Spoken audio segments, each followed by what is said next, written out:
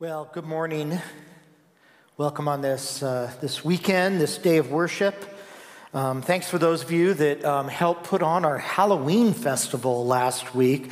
We had 400 plus people on our campus. People had a great time, and so grateful for that. You know, one of our nation's founders said, "To fail to plan is to plan to fail." It was Benjamin Franklin. And his point was that without a plan, we'll never achieve a goal, because a goal requires a plan, a sequence of steps or actions that we take in order to achieve that goal. Now, there are lots of different kinds of plans. When we watch the TV show Shark Tank, we see entrepreneurs present their business plans. College students work with their academic advisor to create an academic plan. I have a friend who retired from law enforcement and decided to go back to college. And so I asked her what she majored in, and she said Tuesdays and Thursdays. And so she meant that she only took classes that she found interesting on Tuesdays and Thursdays. But after a couple of years, she realized that she would never graduate if she didn't come with a plan. There are financial plans. A person experiencing homelessness that is trying to get themselves in a position to get their own apartment works a financial plan. A young couple trying to get out of debt, or an employee trying to retire by the time they turn 65, that all requires a financial plan. There are wedding plans and parenting plans, employee improvement plans, healthcare plans. When I taught ministry courses at Talbot and at Zeus Pacific, I would include a section on planning for churches, strategic planning for ministry. How should our Christian faith affect how we do these plans? Should people who have faith in Jesus plan differently than those who don't have faith in Jesus? We're in this series through the New Testament book of James that we're calling Faith Work. And in this series, we've been looking at how to put our faith to work in everyday life. And James tells us that if the faith that we claim to have in Jesus is for real and genuine, then it will translate into action in our daily lives. And that includes our plans.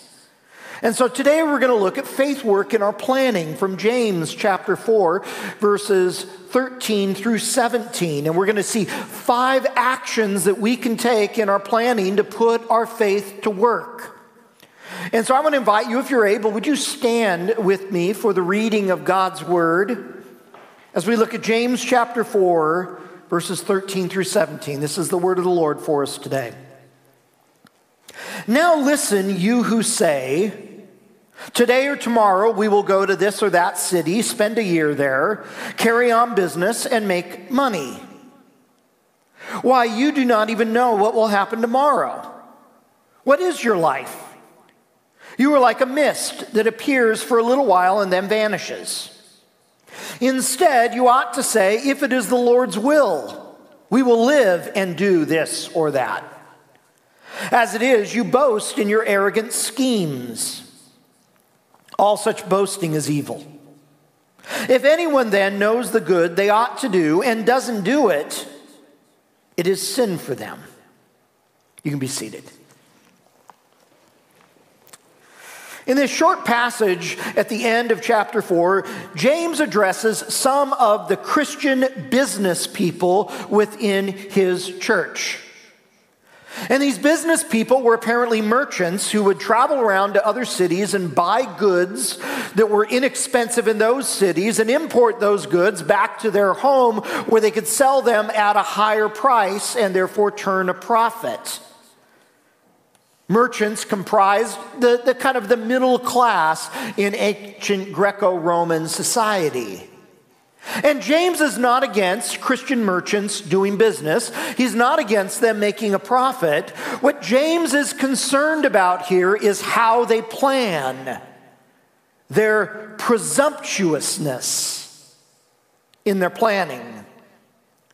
These Christian business people had failed to apply their faith in Jesus to how they planned their business.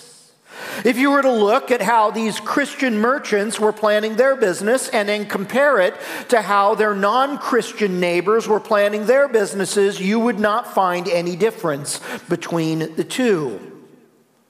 These Christian merchants presumed that they alone controlled their time, where they go, what they do, and the profit that they make. For these Christian business people, their faith in Jesus wasn't yet having an effect on how they planned their business ventures. Now, James uses the example of business planning here, but what he says actually applies to all kinds of planning. A Bible scholar named Craig Blomberg puts it this way. He says, in our age of sophisticated long-term strategic planning in the business world, often imitated by churches, how often do we fall prey to the identical temptation that we see here in our own planning, in our financial planning, and in our marriage planning, in our retirement planning, our academic planning, our church planning, our ministry planning? James gives us an alternative to presumptuous planning in these verses to put our faith to work when we make plans. There's some actions we're going to talk about. The first action is this: admit you don't know the future. Admit that you do not know the future. James says in verse 12, you don't even know what will happen tomorrow. No matter how smart we are, no matter how many books we read, none of us know exactly what's going to happen tomorrow for sure. Christian planning begins with admitting that only God knows the future. We don't know what's going to happen tomorrow. Presumptuous planning pretends to know what's going to happen tomorrow. And often forecasters and futurists and television prophets make bold and brash predictions about the future, and their confidence can mislead us into thinking that we know what's going to happen tomorrow. A presumptuous planner is not humble enough to admit that the future may not turn out how we think it should, how we hope it will, or how we expect it to turn out. Now, of course, as Christians, we do know one thing for certain about the future. We know that someday Jesus will return again and make all things right. We confess this in the words of the Apostles' Creed when we say, we believe he shall come again to judge the living and the dead. We believe in the future second coming of Jesus. But we don't know exactly what's going to happen between now and then. And as much as some Christians like to speculate about what this event might mean or that event might mean in light of the future second coming of Jesus and Bible prophecy, the truth is the only thing we really know for sure and certain is that Jesus will come again. Consider the fact that every generation of Christians that has speculated about the fulfillment of Bible prophecy and the second coming of Jesus, every generation for the last 2,000 years up to our own has been wrong. That ought to at least humble us to admit that we don't know what's going to happen tomorrow. James reminds us here, we don't know what tomorrow will hold. Back in early 2020, we didn't know a global pandemic would turn our world upside down for nearly 2 years. None of us knows what accident or illness or setback or surprise or layoff might come into our life tomorrow.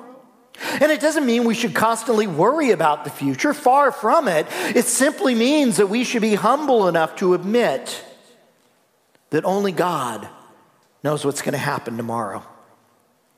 And when people make bold predictions about the future, we remind ourselves of the words of James here.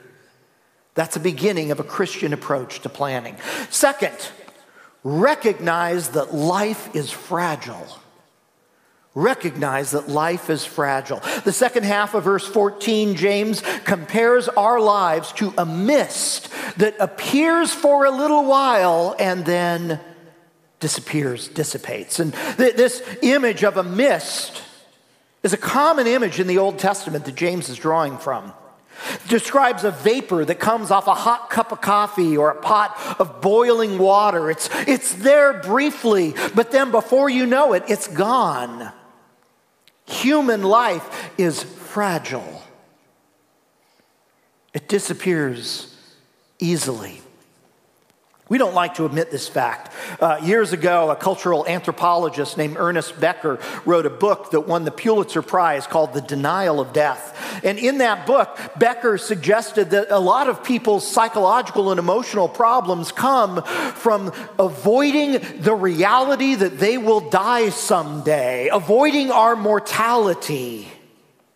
Yet the Bible consistently reminds us that life is short. It's fragile. That our lives are only here for a brief period of time on this earth. And then they're gone. And recognizing that life is fragile, it doesn't mean we should wrap our lives in bubble wrap. It doesn't mean living in constant fear about what might happen. Recognizing that life is fragile means reminding ourselves that our lives are not our own. Our lives belong to God. And God calls us to wisely steward the life that He's given us. Recognizing that life is fragile means choosing to live a life that's going to count for something, a life of purpose and meaning as it relates to God who gave us this gift. I was thinking about this when I read a book called Eiger Dreams by a best-selling author, Jon Krakauer. And there's a chapter in that book where Jon Krakauer, when he was in his early 20s, he describes when he decided to free solo the east face of a mountain in Alaska called Devil's Thumb. Now, just the name should scare you. Devil's Thumb is one of the most dangerous mountains in the United States.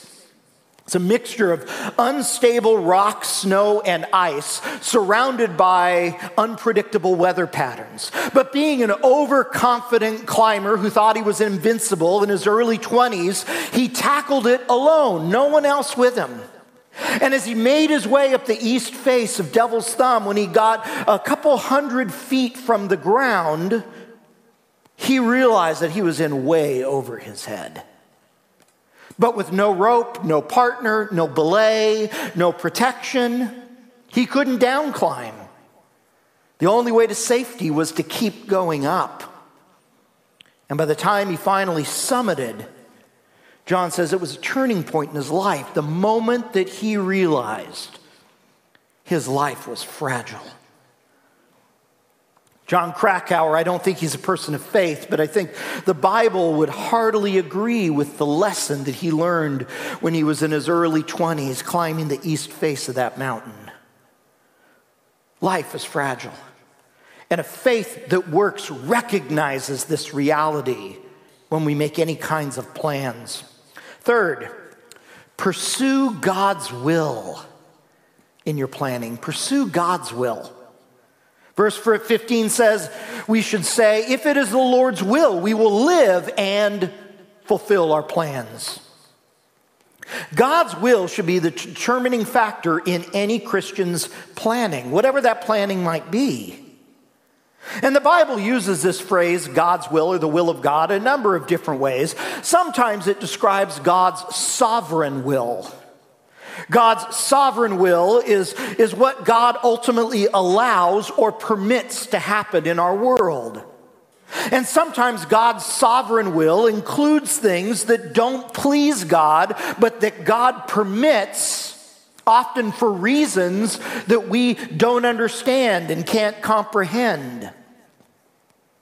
Like what happened to my friend Mark 25 years ago. When my friend Mark was on a family vacation after his first year of studying at Reformed Seminary to become a pastor, an intoxicated driver ran through a stop sign and hit his car. And my friend Mark and his aunt and his 2-year-old son were all killed in the collision. His wife was the only survivor.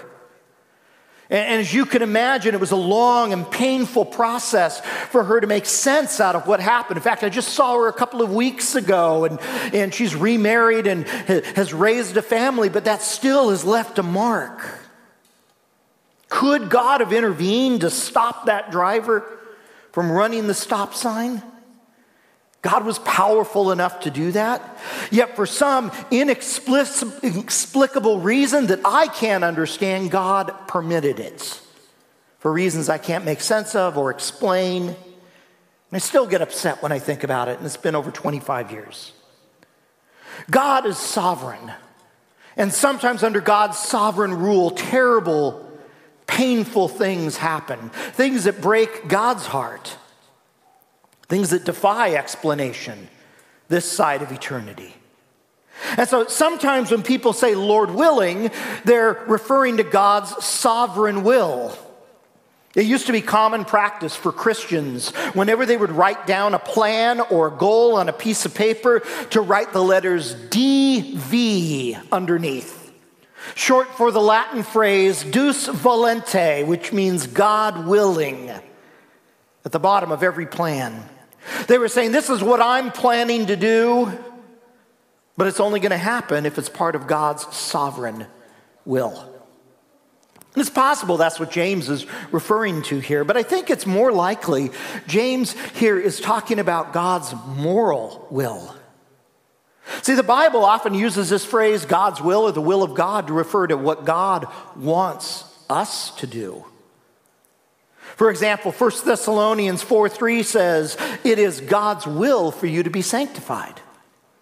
Romans chapter 12 verse 2 says that we need to be transformed by the renewing of our minds so that we can see what God's will for us is.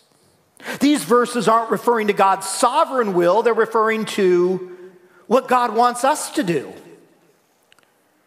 A presumptuous planner doesn't consider what God wants in their planning. Presumptuous planning focuses on what we want, but it never stops to consider the question of what God wants. That if we want to put our faith to work when we make plans, any kind of plans, we need to ask the question, what does God want in this situation? And then we can look to the Bible, and the Bible gives us a general framework of God's moral will, because God is never going to guide us into doing something that contradicts what He's said to do in the Bible. And then after we look to the Bible through prayer and discernment with other believers, we can narrow down what we think God wants to do in any given situation. Many of the pastoral appointments I've had through the years have been with people trying to discern the will of God in their planning. Christian author A.W. Tozer used to pray this every day. This was Tozer's prayer. Lord, I am your servant to do your will. And your will is sweeter to me than any position or riches or fame. I choose your will above all things on earth or in heaven. We put our faith to work by pursuing God's will in our planning. Fourth, execute your plans humbly. Execute your plans humbly. In verse 16, James accuses these Christian business people of boasting about their arrogant schemes. And I read this and I thought, well, what's the difference between a plan and a scheme? And I think the difference between a plan and a scheme is a plan has humility and a scheme has arrogance. Again and again, James has warned us about the dangers of pride and pushed us towards pursuing humility. Pastor Betsy talked about this at length last Sunday. When we execute our plans humbly, we act with flexibility, adaptability. We hold our plans loosely with open hands instead of tight fists of pride. And I have to admit, this one's hard for me because I'm a planner, and when I make a plan, I like to stick with it no matter what. For example, I do all my sermon planning during the summer. I get away for a couple of days. I usually go to a retreat center, and then I pray through Glenkirk's mission and where I think that we're doing well and where I think we need to grow. I think through my pastoral conversations with people. I think through what's happening on session with our elders. the observations I've made over the last year. I seek God, and then based on that, I plan out the teaching series and sermon series and the topics for the entire year. So by the time we start the fall, it's planned until July. But a couple of things have happened the last couple of months. A couple of things in my family, a couple of things in the church have forced me to readjust that planning. And I got to tell you, I don't like it. Because I have to face the choice of rigidly and pridefully holding on to my plans so they become schemes, or opening my hands and changing my plans and adapting. If we want to put our faith to work, we have to execute our plans with humility, lest they become boastful schemes. The fifth and final action in this section is to do good in our plans, to do good. Verse 17 says, if we know the good we ought to do, but we fail to do it, for us it's sin. You see, some sins are sins of commission. A sin of commission is knowing that an action is wrong and then doing that action that we know is wrong. And when most of us think about our sins, we think about sins of commission, doing things we know we shouldn't do. But here in verse 17, James is talking about sins of omission. A sin of omission is failing to do something good that God wanted us to do. A sin of omission isn't an action, it's a failure to act, an absence of action. And when we confess our sins together, the prayer of confession that we often use includes the things that we have done, sins of commission, and the things we've left undone, sins of omission. Presumptuous planning doesn't consider the good God might want us to do in our planning. Presumptuous planning is only focused on what's good for us, not what may be good for others. Presumptuous planning may not always lead us to commit actions that are wrong or immoral, but presumptuous planning will lead us into sins of omission, an absence of action when God wants us to do something. Our Christian faith ought to lead us to consider the good of others in our planning. What would not only benefit us, but benefit others? What would it be like for us to consider how our plans might promote the good of other people?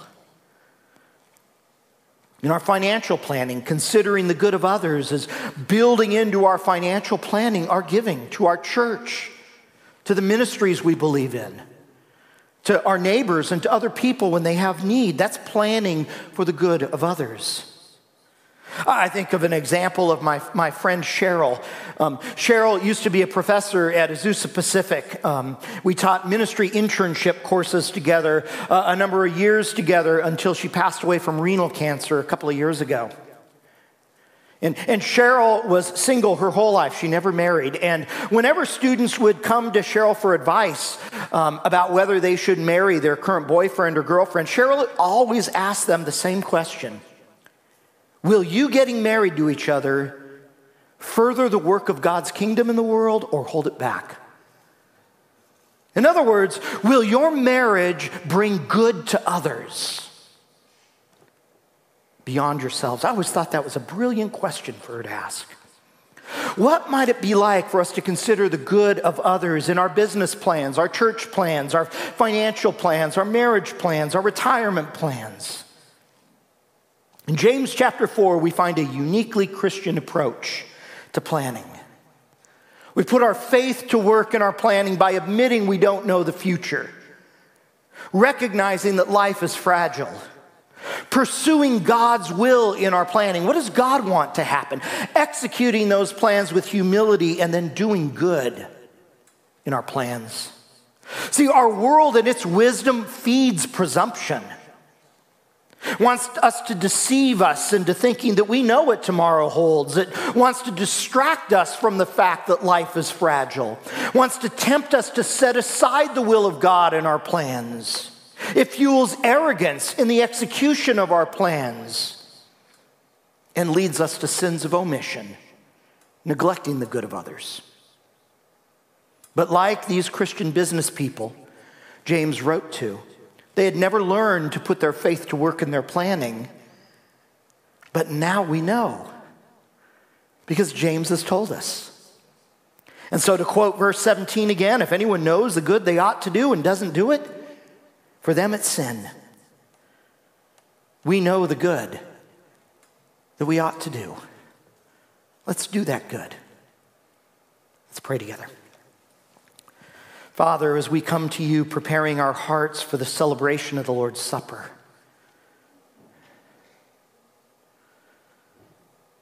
Lord, we thank you that you are sovereign and that you have a good plan that you're working out. Lord, may our plans be part of that greater plan that you are working out to bring you glory, to do your will, to live lives of meaning and purpose, and to bring good to those around us. God, we pray these things in Christ's name. Amen.